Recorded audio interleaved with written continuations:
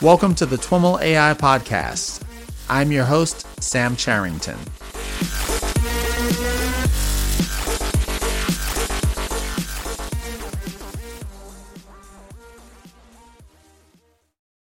Hey everyone, I'm here at the O'Reilly AI Conference, and I'm with Pascal Fung, who is a professor of electrical engineering at Hong Kong University of Science and Technology. Right.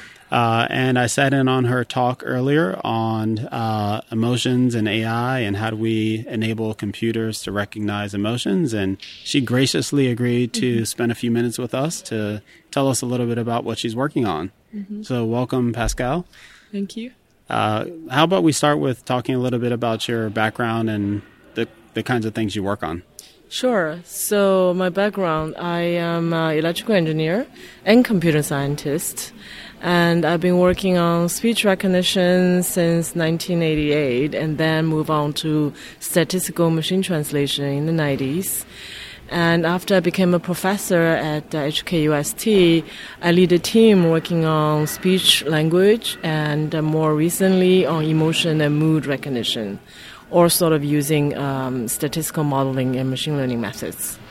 That's my technical background. I worked at different places before. I was a student while working on my PhD thesis at Bell Labs. I was very lucky to work with some of the best people in the area. And in the early 90s, when I started my thesis, it was when the field of natural language processing was transforming from a heavily knowledge-based, linguistics-based field to statistical modeling. And at the time, statistical modeling for language was very controversial. Right. People actually didn't believe you could learn language or study language or understand language with just statistics. But, 20 years later, now that is the mainstream approach. Almost everything we do is with machine learning and statistical modeling in natural language processing. One of the slides you put up had a quote from a professor who I think you mentioned you worked with that said, "For every linguist I fire, I Fred increase Jelinek, yeah. He's sort of the father of statistical speech recognition, so the field owes a lot to him. He passed away a few years ago, and then this quote of his was, it was controversial, but... And what was the quote? The quote was that every time I fire a linguist, the speech recognition accuracy goes up. So it came from at the time at IBM, he was leading the IBM group with a group of mathematicians and information theoreticians to work on the problems of speech recognition, which was previously... worked on using knowledge-based approach in AI, and actually his group wasn't allowed to use that approach. They did it anyways. So there was always a little bit of conflict between the knowledge-based AI community and the at the time the statistical-minded people. So there were papers written about the empiricists versus rationalists. In the 90s, and there was I remember my first conference presentation on a statistical-based natural language processing paper. I was yelled at by some of the senior people in the field. Wow. Those were the days, but now it's totally non-controversial at all because you can see machine learning is everywhere, right? And Right. So he said that because the approach his group proposed, was very radical at the time, which is not looking at how to imitate human at all, but just looking at the input and output of the task. So, for example, for speech recognition, the input is speech waveforms, and the output should be words. Right, and for machine translation, the input could be French and output should be English. Right, and they basically treated all these problems as a kind of information theoretic problems to solve. So a different mathematical approach from the traditional knowledge-based AI approach at the time. Can you maybe give a 30,000-foot background of information theory and how it plays into all this? Okay. I'll try. So information theory was invented by the entire field came from a paper written by Claude Shannon Yeah. in 1948 called The Mathematical Theory of Communication. So it basically looks at, the information encoding. For example, if you want to transmit telephone signal right, through telephone cable, there's only that much information you can transmit. And how many simultaneous calls can you transmit in one cable is limited by physics, actually. Right. And so the information theory really is talking about, how do you encode, transmit, and decode information. So the earliest application was, of course, telephone systems. So it was no accident that Claude Shannon was also at Bell Labs.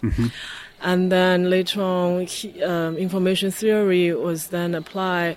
Actually, at the time when Claude Shannon came up with this information theory, he already had the paper on the information of language. Oh, really? Yes. He actually wrote a paper very early about how language can be encoded and learned. Okay. And so he was one of the earlier pioneers of AI, even though people don't think of him always that way. Yes. I had no idea. Yes, and he actually also had a Scientific American paper on the first chess playing algorithm. Okay. In the 60s. So information theory became an entire field of research, and it's applied widely in many, many different areas, most importantly in telecommunications and communications. And then, of course, in all the statistical learning field, we also use information theory. For example, we look at how we can learn to model a language from an information theoretic point of view. So it's more like you can think of it as message encoding kind of way, right. Rather than linguistically motivated way. So it's a different way of looking at mathematical approach of looking at problems. Right. You mentioned that in your talk, and I found that fascinating. It never occurred to me. I think you posed the idea of thinking of the machine translation problem as you've got this message that is, you're trying to translate French to English. You've got this message that's in noisy English. Yeah, and so how do you clean up the noise and get to the true English? So, for example, is exactly that. So, for example, the word orders are different in different languages. So it can be, you can think of that word reordering as a kind of a distortion. Right. And then some of the words, actually in French and English, some of the words are the same. Like 40% overlap, right? Yeah. But other words are different. So you can, again, think of a word that's different in a different language being a kind of noise. I mean, a kind of distortion, I'm sorry. And if you can learn that distortion, then you learn the translation. So, and that is information theoretic approach. That's what Google Translate is still based on. So, interesting. So, how, starting from, what are some of the the algorithms or approaches that kind of come out of the information theory background? Like, how is it applied more concretely to that problem? Okay, so for example, all modern speech recognition software is based on the noisy channel model. Okay. So the whole idea of you can train a speech recognizer with lots of data. So let's say voice search and all that. It's all based on what other people have said. And it's based on, these days, millions of hours of speech data, like Siri, for example. It's trained on this data. And then it uses a different kind of machine learning method. And but all these speech recognition methodologies based on one big paradigm is still the noisy channel model, which is speech in, words out. Right, through this channel. Now, the latest approaches has turned part of these methods into using deep learning to replace some modules. For example, replacing how phonemes can be modeled, or replacing part of the predicting what word will come after which word. So some of this is now enabled by deep learning, but the whole paradigm is still a information theory approach. Similarly, for things like Google Translate, it's still based on the what I just talked about, the noisy channel model. Okay. And recently, there's some research work on using neural net, but we haven't seen any commercial application that claims to be using neural net for end-to-end neural net for machine translation yet. Okay. Okay. So how did you kind of get in? Not to mention all the encryption software, all that is based on information theory. Right. Yeah. Okay. So that is not my field, but that's actually a main application for this kind of work. Yeah. Okay. Awesome. How did you get into the study of emotion? How did I get into the study of emotion? Basically, we noticed that I've been working on spoken language understanding for a long time. Yeah. And I've participated on different efforts from different generations of virtual agents, what we call virtual assistants today. Okay. So the earliest system in the 80s was funded by DARPA, which was a ticket booking system where you call and say, I want to go from here to there, and then it's trying to book a ticket for you. Okay. And from that time on, we have seen different generations of dialogue systems. Up until today, we have Siri and Cortana. Right. And working on these dialogue systems, I've noticed that we've always sort of just looked at literal meaning of a user query. So the machine just pays attention to, what is the destination, the origin city, how many tickets do you want, what kind of restaurant you're looking for. So very sort of literal interpretation of your query, which means that your query has to be very clear. These days, people always complain, Siri doesn't work well and all that. To us, researchers, we can see why it doesn't work well, because the system assumes users to be very clear and say explicitly what they really want to get. Right. And, unless the users are lawyers, very few people talk that way. We talk naturally. We expect you to understand what I mean. Right. And, for example, you just laughed because I was trying to be funny. And that kind of information is completely lost in our dialogue systems of previous generations. But it is very, very important for true communication. If we want to go past the current sort of a plateau of understanding, we have to also incorporate the understanding of emotion, intent, and all that. Right. In addition to understanding the meaning of the words. So that's when I started working on incorporating. So I don't work on recognizing emotion for emotion's sake. It's really recognizing emotion for communications. So that's what I call empathy module. And then when I look at the future applications of what we do, some of the most immediate applications, that immediate in the sense that in the next 20 to 30 years we'll see widespread application, will be healthcare and elderly care, because by the year 2050, there will be more old people than young children in the world. So, so elderly care is a big area, and governments will be running out of resources, human resources, to take care of these elderly. So we're going to need a lot of machine assistance. Now, my mother spends a lot of time alone. She's very independent. She's in her 70s. She doesn't want to live with me, and she wants to be left alone to do her own thing. And I'm always worried. And in her independence, I worry about her health. She seems healthy when I see her, but at her age, I want to make sure that she's fine. Right now, for example, I want to know she's fine, right? Right. So this kind of, I want to know her health conditions, but also her mental conditions. So if she doesn't want to live with me, now how about if we build a home robot who can be there at her home or be around her, and converse with her. Sometimes just to get a sense of how she's doing, simple things, right? And then sends me a message so I know how or sends me a curve of her vital signs in addition to her emotional state. Then that will help the guilty children, busy guilty children, but also help the elderly. Because, a lot of people have emergency problems, like a heart attack or something, right, that could have been saved if someone knew.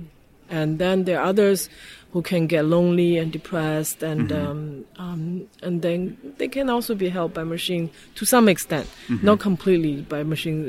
Living with just machines is also very sad.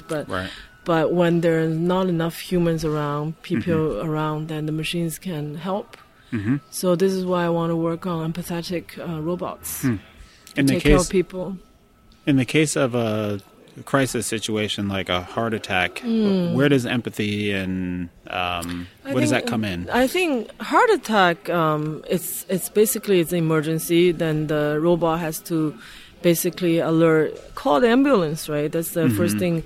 But what empathy comes into play is that so daily reminder to take medicine. Right. In some of the aging studies, people have found that a lot of elderly, they don't want to take medicine unless somebody talks to them. Okay. Like sometimes you have to sort of entice them some elderlies are like children. So in that case, the machine doesn't just say take your medicine and repeatedly insisting that you take your medicine, like with the same command. That will be extremely annoying, and it will have the opposite effect, right? So the machine needs to know that the elderly is hesitant or resisting, and how is the patient's emotional state, and to know whether now the machine can insist or it's time to call a doctor or nurse. Or whether, telling the patient a bedtime story will soothe them. So that requires empathy. If you think about all the nurses, in the hospital, a lot of their work and their tasks are very repetitive. And sometimes the better nurses are the ones who really have a very good bedside manner. Right. And what is a bedside manner other than being empathetic? Just being empathetic, for both doctors and nurses. So if you want doctors and nurses to be empathetic, obviously you want the healthcare robots to be empathetic. Right. Your talk, I interpreted its focus on empathy recognition, but your description is also talking about what you might call generative empathy. Right. So empathy has two sides. It's the emotion recognition, right, and then the appropriate emotional response. Okay. So empathy, in my talk, I focus mostly on the emotion recognition part, because that is hard. Until we can recognize emotion, we don't know how to react, right? Right. So I focus on that, and but the response part, I talked a little bit at the end that we're trying to learn the appropriate response as well from data. So also using deep learning.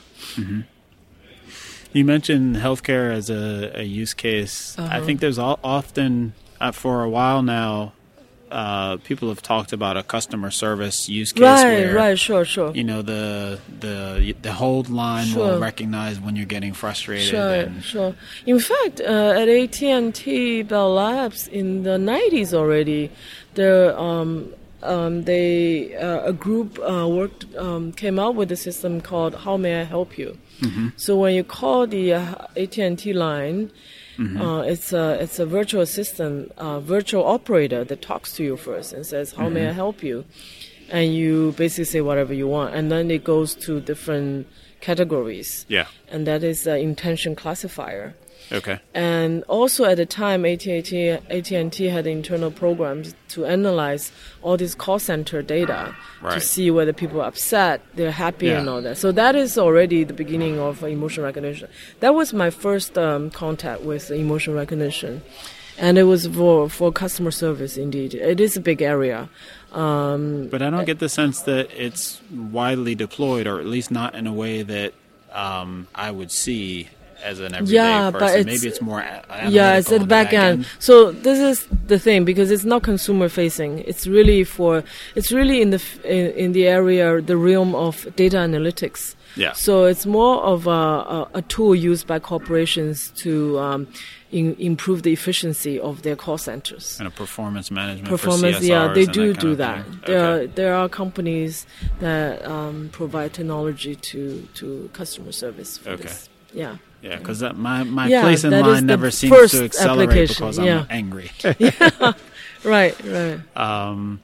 So you also talked about the use of convolutional neural nets in recognizing emotion, and kind of drew some interesting correlations across basically that the CNNs were able to functionally approximate the cochlear functionality. Yeah, the human sound perception system, indeed. That's what we found. About that? So I think in my talk I started out by saying, okay, traditionally speech recognition look at these human sound perception system and try to imitate that, but we sort of hit the bottleneck, and we had to move away from that and go with the information theoretic approach, where we actually don't try to imitate human model at all. And what's interesting with CNN is that a lot of times CNN or other deep neural net are being used as a black box. So we know it works. We don't know why. Right. And humans being humans are always interested in knowing why. Right. And in fact, there is a practical reason, is that if you ever want to commercialize a technology like that to provide to your customers, they want to know why, what it's learning. Right. So we then took a look at the CNN, different layers of CNN, and saw that it was actually, as I mentioned in my talk, that it's basically approximating the filter bank in our cochlea that's connected to the auditory system. And then we also saw that it's picking up on the amplitude, the peaks in the amplitude that correspond to different emotions. So we thought that was very interesting, that we could actually see what's going on. For example, it was always, CNN was first applied to image recognition. They use like 7, 8, 9 layers of CNN to achieve that purpose. And in image recognition, they were able to see that each layer, so for example, one layer is recognizing the edges of an image, and the other layer is recognizing maybe something else, some features on your face and all that. So it's all very obvious and really nice. And we were never able to explain how deep neural networks on speech and language. So it was interesting to see why it works on emotion. We still are not able to figure out what it's doing on languages. So what each layer is recognizing. We were hoping that each layer will correspond to some linguistic functions, such as syntax or semantic. We haven't seen anything that neat yet. So interesting. Yeah. So it's not blindly learning something. It's learning something which has a physical meaning. So, but you made the point that it's also an error to correlate it too tightly to brain function, because that doesn't really work. It doesn't. It's not. Because, no, so even though I say it approximates humans' perception system, it's really the hearing system, right? It's not the understanding part. It's the hearing system. And we know exactly how our hearing system functions. We know very, very well. We don't guess. But how our minds function in understanding the meaning, we don't know. We're activating our, I mentioned 100 billion neurons and 100 trillion synapses to get that. Until we have neural network of that size, it's hard to come up with something similar to human cognitive ability. So it's not. We don't have that. So that's why I say it's no coincidence that we can explain what CNN is doing for perception. So speech recognition and emotion recognition are both perception problems. Perception is actually easy. because we understand human perception, how our skin feels the temperature. We actually understand the physics of that very, very well. But once you go into understanding, which is language understanding, which is the if I want to use a noisy channel model, it would be from words to meaning. Right. Once we get into the realm of that, we're kind of clueless as to how humans. So there are a lot of linguistic theories about how humans think, how humans understand. But, for every linguistic theory, there are other people who will say no. Right. So there's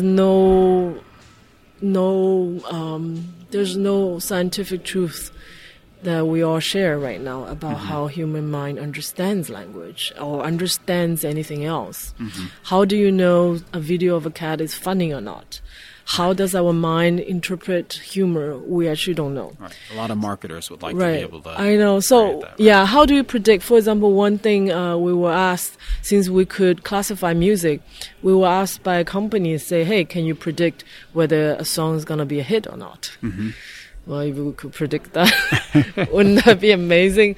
No, because, even we look at big data of all the past hit songs, it cannot predict what the next one, not yet. Maybe. So all we can do right now is use engineering models to approximate input and output. You know what I mean? It's really a mimicry. Like just looking at this input, can we come up with output that's similar to the truth? So we're not in any way near to imitating human minds, and that would be even the term deep learning is a new term for something that has been around for a while. So it's a particular kind of machine learning. Right. It is no deeper, let's say, than other kind of machine learning methods. It's a terminology, and also. Neural network, it's a very, very rudimentary kind of neural network. For speech recognition, there might be tens of thousands of neurons. And for emotion recognition, much, much fewer. So that cannot compare to the human brain. So, One of the things that I noticed in your presentation is when you're doing the emotion recognition, you're mapping it to kind of the these common names we have for emotion: angry, sad, whatever. Right. Is that model even too simple, or is there an underlying more nuanced model for emotion? I'm sure there are. Well, so there's a lot of research done on the underlying model for emotions, such as valence, arousal, and there are models that try to predict that first before they predict the final label. And to interrupt you, because I saw the slide, but these folks haven't. Valence, arousal is like the strength of the emotion, and no, arousal is the strength. Okay. Valence is the positive and negative of the emotion. And so the various, angry, sad, cool. Get mapped it's a on combination these of. axes. You're right. They are a combination of different values of valence and arousal. This is one emotion theory. So these are models that psychologists came up with. To try to organize what we know about emotion. And so it's just human minds, we're symbolic animals. We need to have names. We give names to everything. Yeah. So it's just easier for us to give a name to emotions so we know what we're talking about. Yeah. Rather than give this vague, number. Right. Valence arousal. If I tell you, this is valence arousal, this and this number, you wouldn't know what I'm talking about. If I say he's showing happiness on his face, you kind of know. So it's kind of emotion recognition is kind of like speech recognition when it was only recognizing isolated words.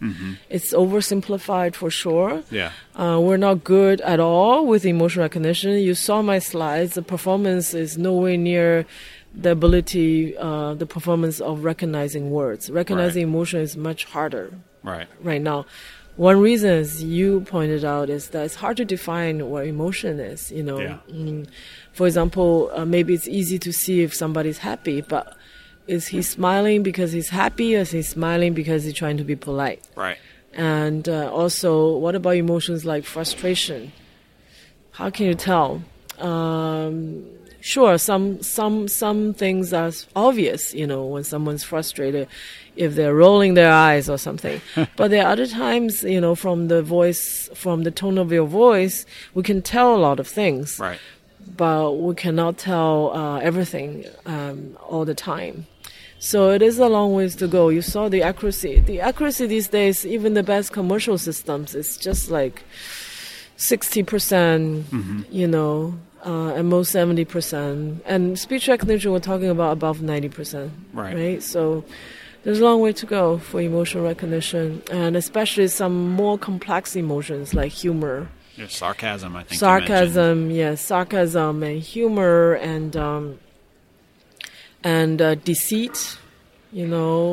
Is this person lying? Right. And there are colleagues in the field who have come up with systems that has 70-some% accuracy in detecting deceit and actually performs better than humans.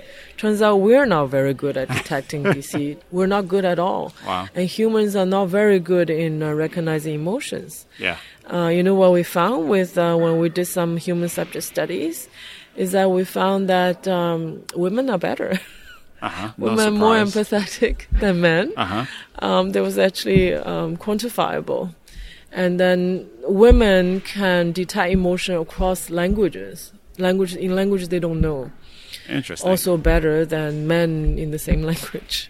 So you can talk about why the reason, we're programmed to be mothers. We must recognize the emotion of a baby early on. And I think there's some merit to that. So although I'm not an anthropologist, I cannot prove that. But yeah, so... Interesting. And then the reasons, you see there are a lot of women who are nurses. Doesn't mean men cannot be, but it just happen that way. Right. A lot of the caregivers are women, kindergarten teachers, just nannies, So if we want to build robots, we want them to be more like that, more empathetic. Yeah. Right. Great. Well, thanks so much for taking the time to sit down with me. It was a great discussion. I really appreciate it. Thank you. Would you like to share how folks can find your research, or are you on any of the social media networks? Well, it's easy to Google my name, which is Pascal Fung, Pascale. Fung is Fung. If you Google my name, you come to my website, which lists all our publications, our projects, and all that. And if they're interested, they can email me via that website as well. Great. Right. Great. Well, thanks so much. Thank you. All right, everyone, that's it for today's show. If you enjoyed this show or have something to add to the discussion, please leave a comment on the show notes page at twimeLAI.com/talk/9. Or tweet to me at Sam Charrington or at twimeLAI to let me know what you think. Thanks so much for listening, and catch you next time.